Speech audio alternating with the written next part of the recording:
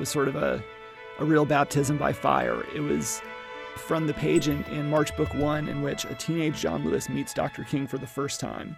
And it really wasn't until the moment I was penciling Dr. King for the first time that I realized exactly what the stakes were at the drawing table. It sort of forced me to reckon with the fact that this is one of the most recognizable human beings on earth. Dr. King's face is so iconic. So few lines are required to make his likeness, but even one stray line can shatter that likeness.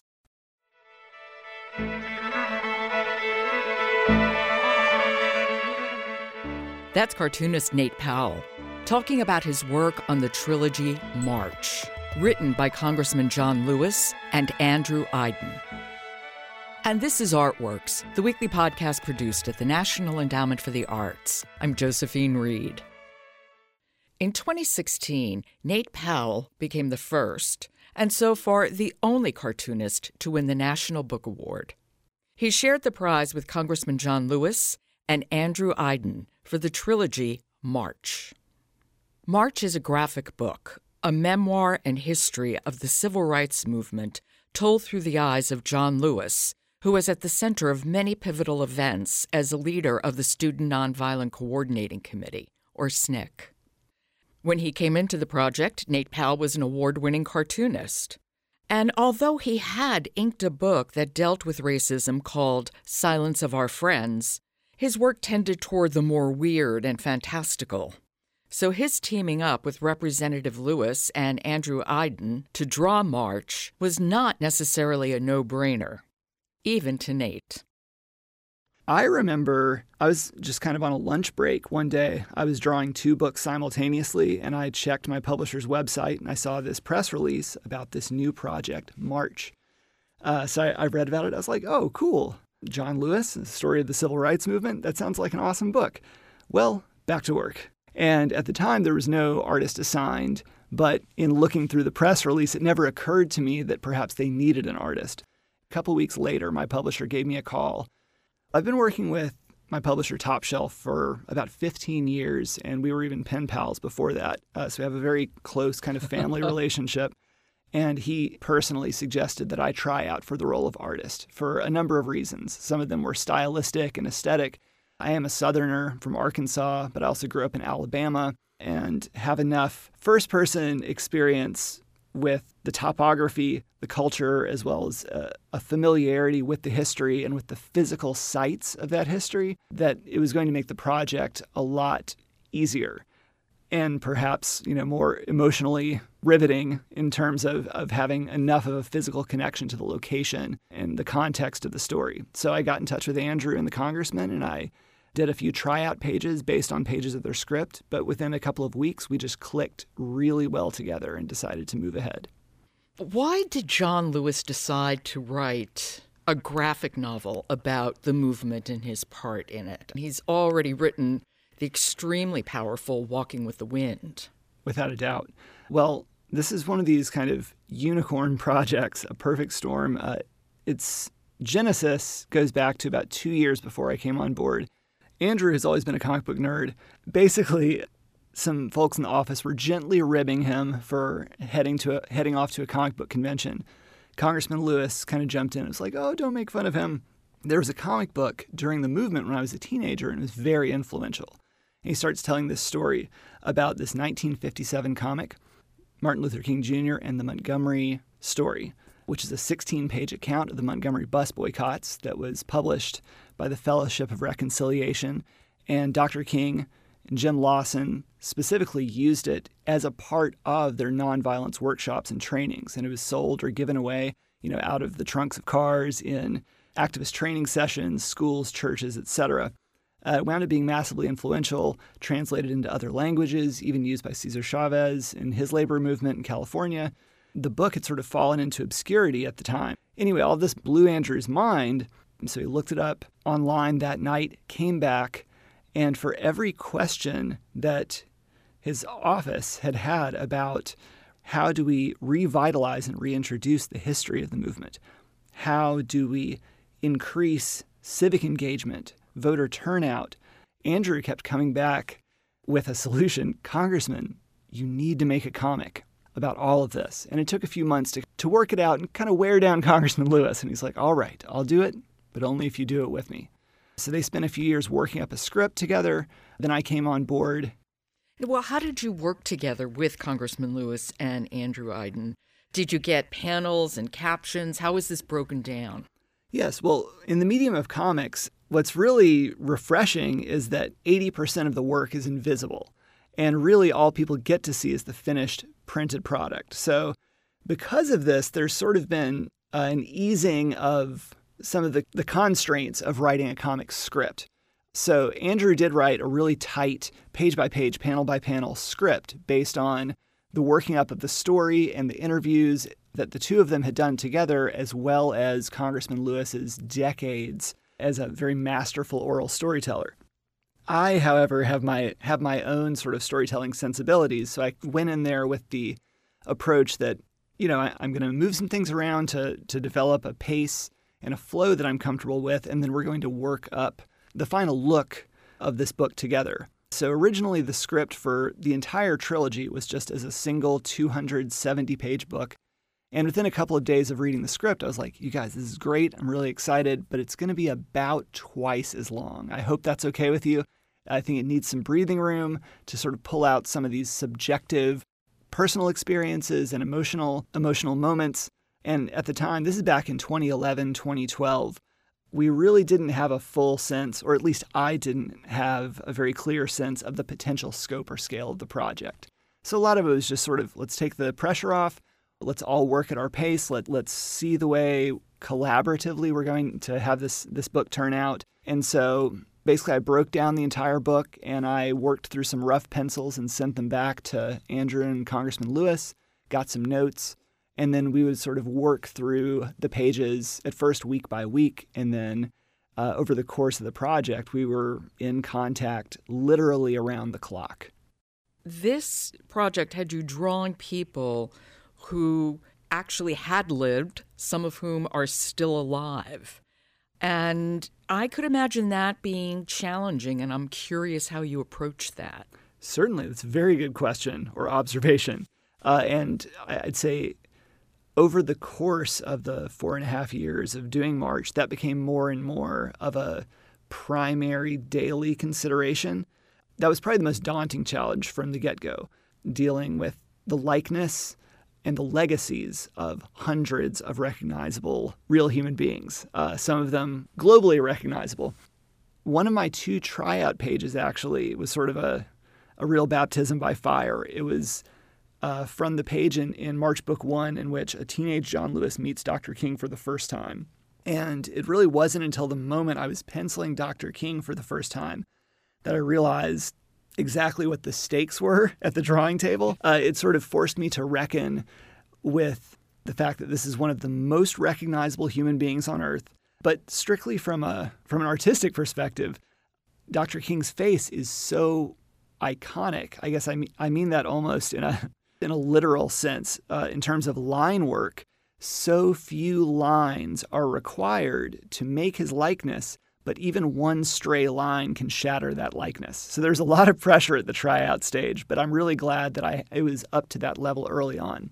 But yes, there was a much higher degree of accountability.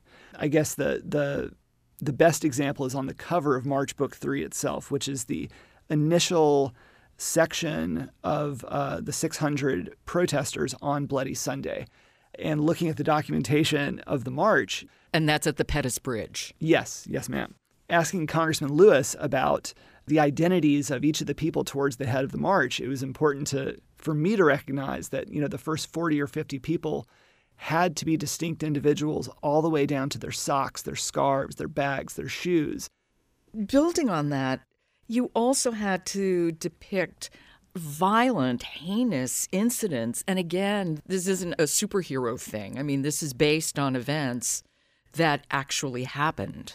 And I wonder what went into your thinking about how to depict those.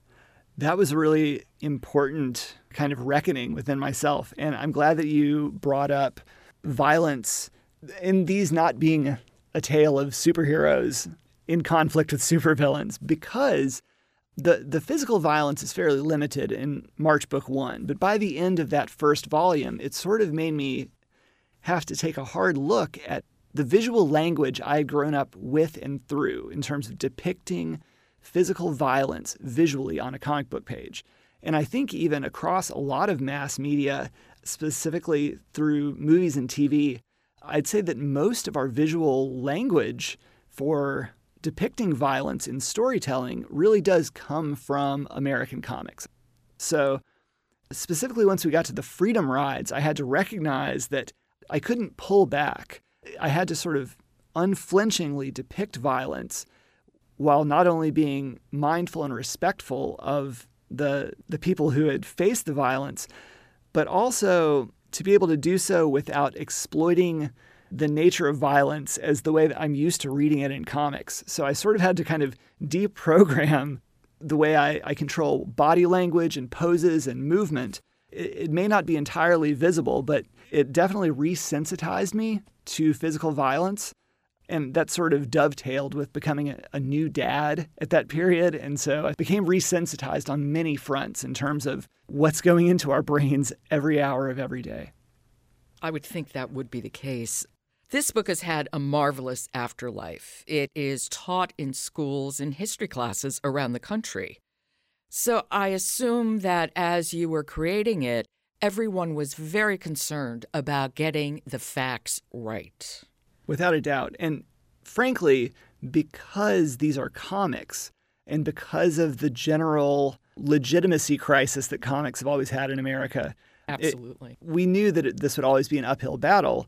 So I'd say that this sort of goes back to that increasing level of accountability in documentation and media as the movement goes on. Between March Book 1 and March Book 2, that was sort of our raising the alarm for ourselves. We had to really step up our mindfulness, recognizing, okay, this is being used as history in history classes. What are the guidelines that govern keeping history books in history class? We sort of had to give ourselves a crash course in a lot of those guidelines. And it even affected the ways in which we approach things like incidental dialogue, background dialogue. In March Book 1, I think I had a little bit heavier of a hand sort of throwing in incidental background dialogue as a means of visually depicting some auditory noise. I thought that noise component was really important. And it was important for maintaining tension, but also for assessing the general tone within any environment. However, as the March trilogy increased, we recognized we had to tighten up a lot of our own guidelines. So in March Book 3, basically we had to carry the internal policy that if an actual person couldn't be quoted as saying something, we could not include it even as background incidental dialogue. That was frustrating at times, but it was what absolutely had to be done in order to make sure that this book would have the most secure footing as possible, specifically in institutional settings. What materials did you use to draw and color? I do all of my work physically on the paper, except for scanning the final pages in and sort of cleaning them up in Photoshop. A lot of that is just a product of being in my early 40s, and I graduated from high school and art school being the last class before any sort of computer education was required. So it's not that I'm intentionally a Luddite. It's just the way the cards have played out, and I don't have the time to really teach myself the skills. I've got to keep moving and keep working. So I just use Bristol board, just kind of standard for cartoonists. I use a mechanical pencil to lightly and loosely do my pencils. All my ink is with India ink. About half of it is with a No. 2 Sable watercolor brush. The other half is with a crow quill nib. And then to use my grays, I take that same India ink and I just dilute 3 different gradients. It works like watercolor and is completely permanent once it does dry. It's a very quick, fun, organic process. And I love doing washes. So I just kind of fell in love with it. Oh, yeah. It sounds like it would be a lot of fun to do. When did you first begin cartooning? Well, I started drawing when I was 3. That was in 1981. And I started reading comics at that time, too. But for some reason, it never occurred to me to actually draw comics. So in the summer of 1990, my friend Mike Lyerly had been drawing for a couple of years, and it really just took him saying the words. He was like, Nate, we need to make comics together. It was like an incantation. Just by saying the words, I was like, oh, that is so obvious. I can't believe I've never drawn a comic before. So that was the summer I turned 12, and I just never looked back. We both got really serious about it. And, there was someone with whom to commiserate about this very strange, nerdy, deeply satisfying endeavor. And within about 2 years, we had started self-publishing by photocopying our own comics and selling and distributing them ourselves. Well, that was my question. What was your first publication? So you were self-pubbing very early. Yes. This is pre-internet Arkansas. This is during the comics boom of the early 1990s. And we had one comic book shop in town called Collector's Edition. And the owner came from a self-publishing background, and he was gracious enough to grant us a little bit of shelf space at a time when that shelf space was really at a premium. This is sort of interconnected with discovering the underground punk rock community, which is very DIY oriented at around the same time. And so getting exposed to other young people, not only starting bands, but printing up fanzines, making their own tapes and records. And we just brought it back over to the kind of dystopian superhero comics we were making at the time.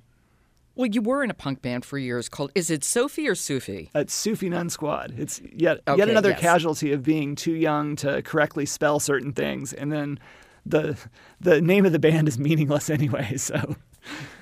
But you guys, I had read you were in a punk band, and then I, looked up the punk band, and I thought, whoa, wait, you toured for years. You went to Europe. You played around the country. Oh, yes. This isn't like my housemate's band, which is, in somebody's basement every week. Oh, sure. But that's the thing is my band probably was like your housemate's band, except that over time, as you get more interwoven with the other bands like your band, then all of a sudden you're like, oh, I'm on tour now. Oh, I'm in Europe now.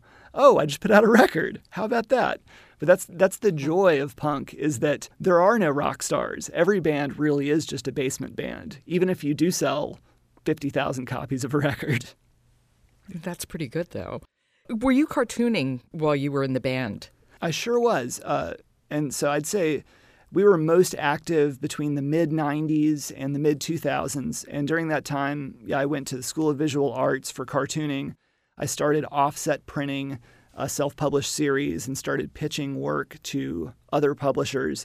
However, most of my life was still structured around my band's touring schedule or recording schedule. So once my band became defunct, all of a sudden I realized that it was a lot easier to focus for a few years at a time on a book.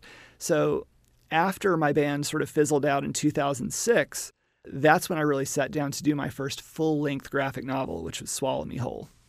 And you were also a caregiver for a decade for adults who had developmental challenges. That's right. What drew you to that for that long a period of time? Well, it was very natural and pretty personal. My older brother he's on the autism spectrum. He was born in the early 70s, so the autism spectrum notably didn't exist at the time when I was a kid growing up with my brother. The spectrum wasn't defined until 1995. So I don't know. For me, it was just the way my family was, and that was growing up with my brother. When I was about 19 or 20, one of his high school friends came over to visit and mentioned that he had been working with a company that was doing performing arts and visual arts stuff for people with disabilities in my hometown. And he's like, I think that'd be a really great job for you. You should try it. And I was like, oh, I kind of didn't know that was a job. Okay.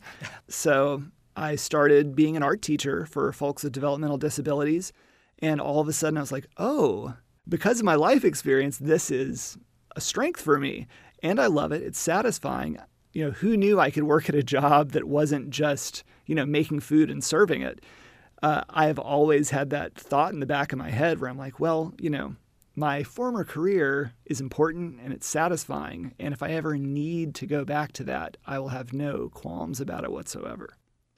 Well, I'm always curious how experiences bleed into each other, because we don't live in, okay, this is my caretaking box, this is my cartooning box, this is my band box.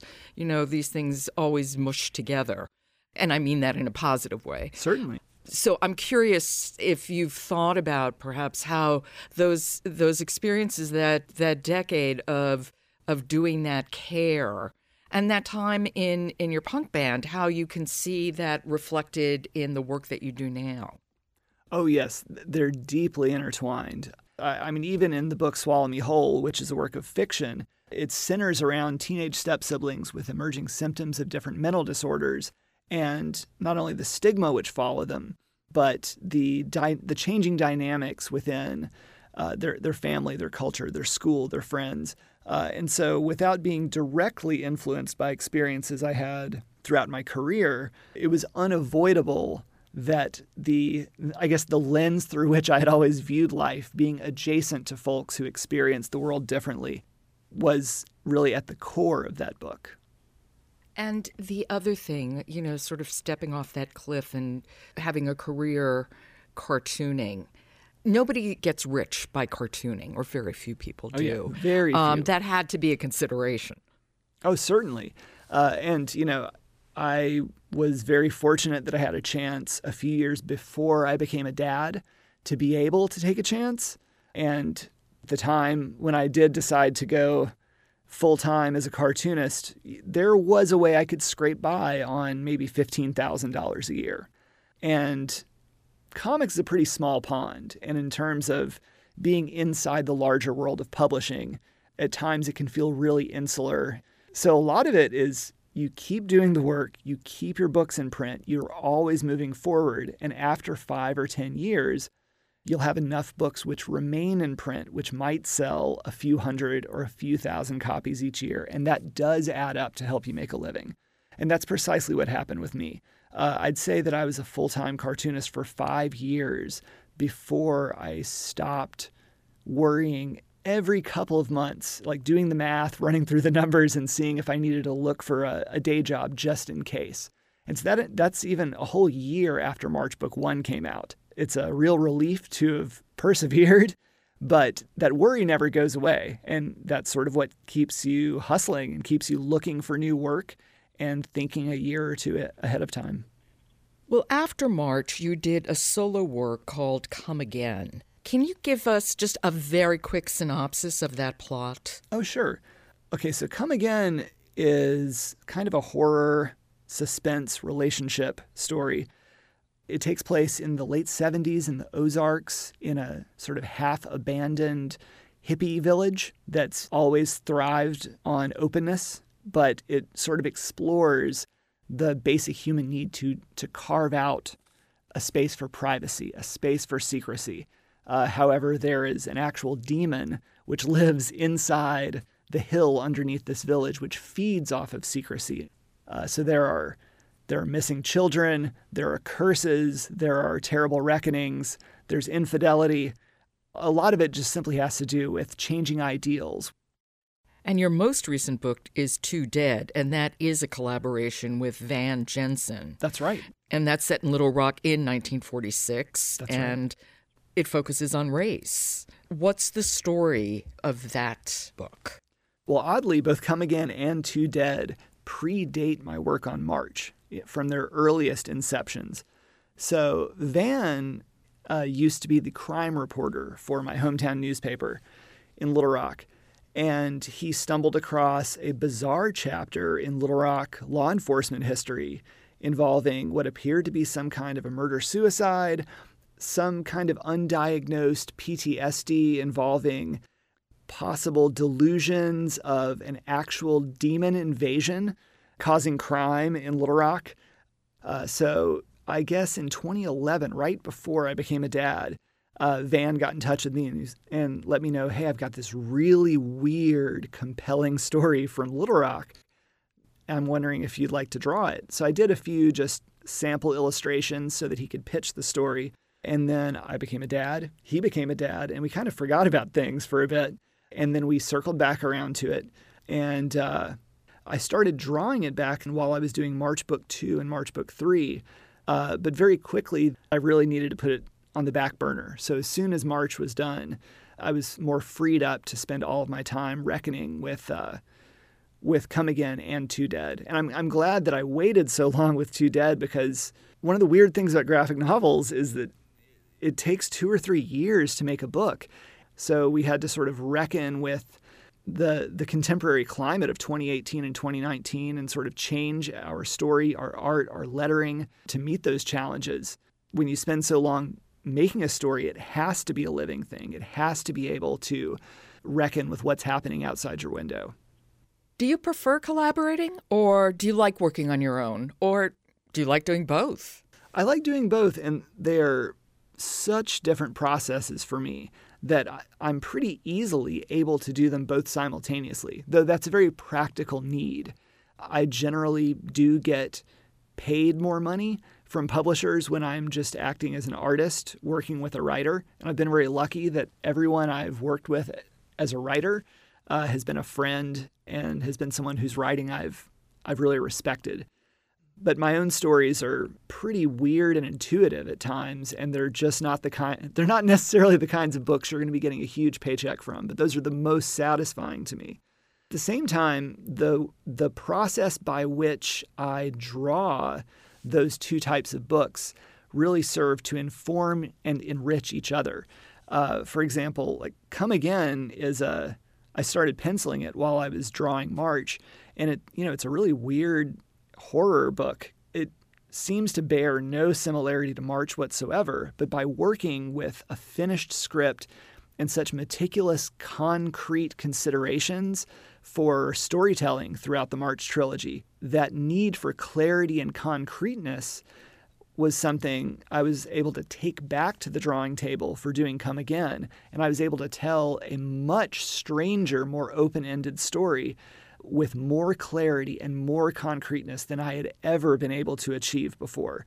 And then I'd go back to do Two Dead with a writer, with a finished script, someone else who was meticulous and well-researched, and I was able to bring a lot of that weirdness back on board. So they sort of bounce off each other. Well, Nate, thank you. It was such a pleasure to talk to you. Your work is wonderful. Well, thank you so much. And it was great to talk to you about it. It was very enlightening for me. Well, thank you so much. I appreciate it. That's cartoonist Nate Powell. He's the author, with Representative John Lewis and Andrew Aydin, of the National Book Award winner, the trilogy March. Nate's most recent books are Come Again and Two Dead, which is written with Van Jensen. You've been listening to Artworks, produced at the National Endowment for the Arts. You can subscribe to Artworks wherever you get your podcasts, so please do. And then leave us a rating on Apple because it helps people to find us. For the National Endowment for the Arts, I'm Josephine Reed. Thanks for listening.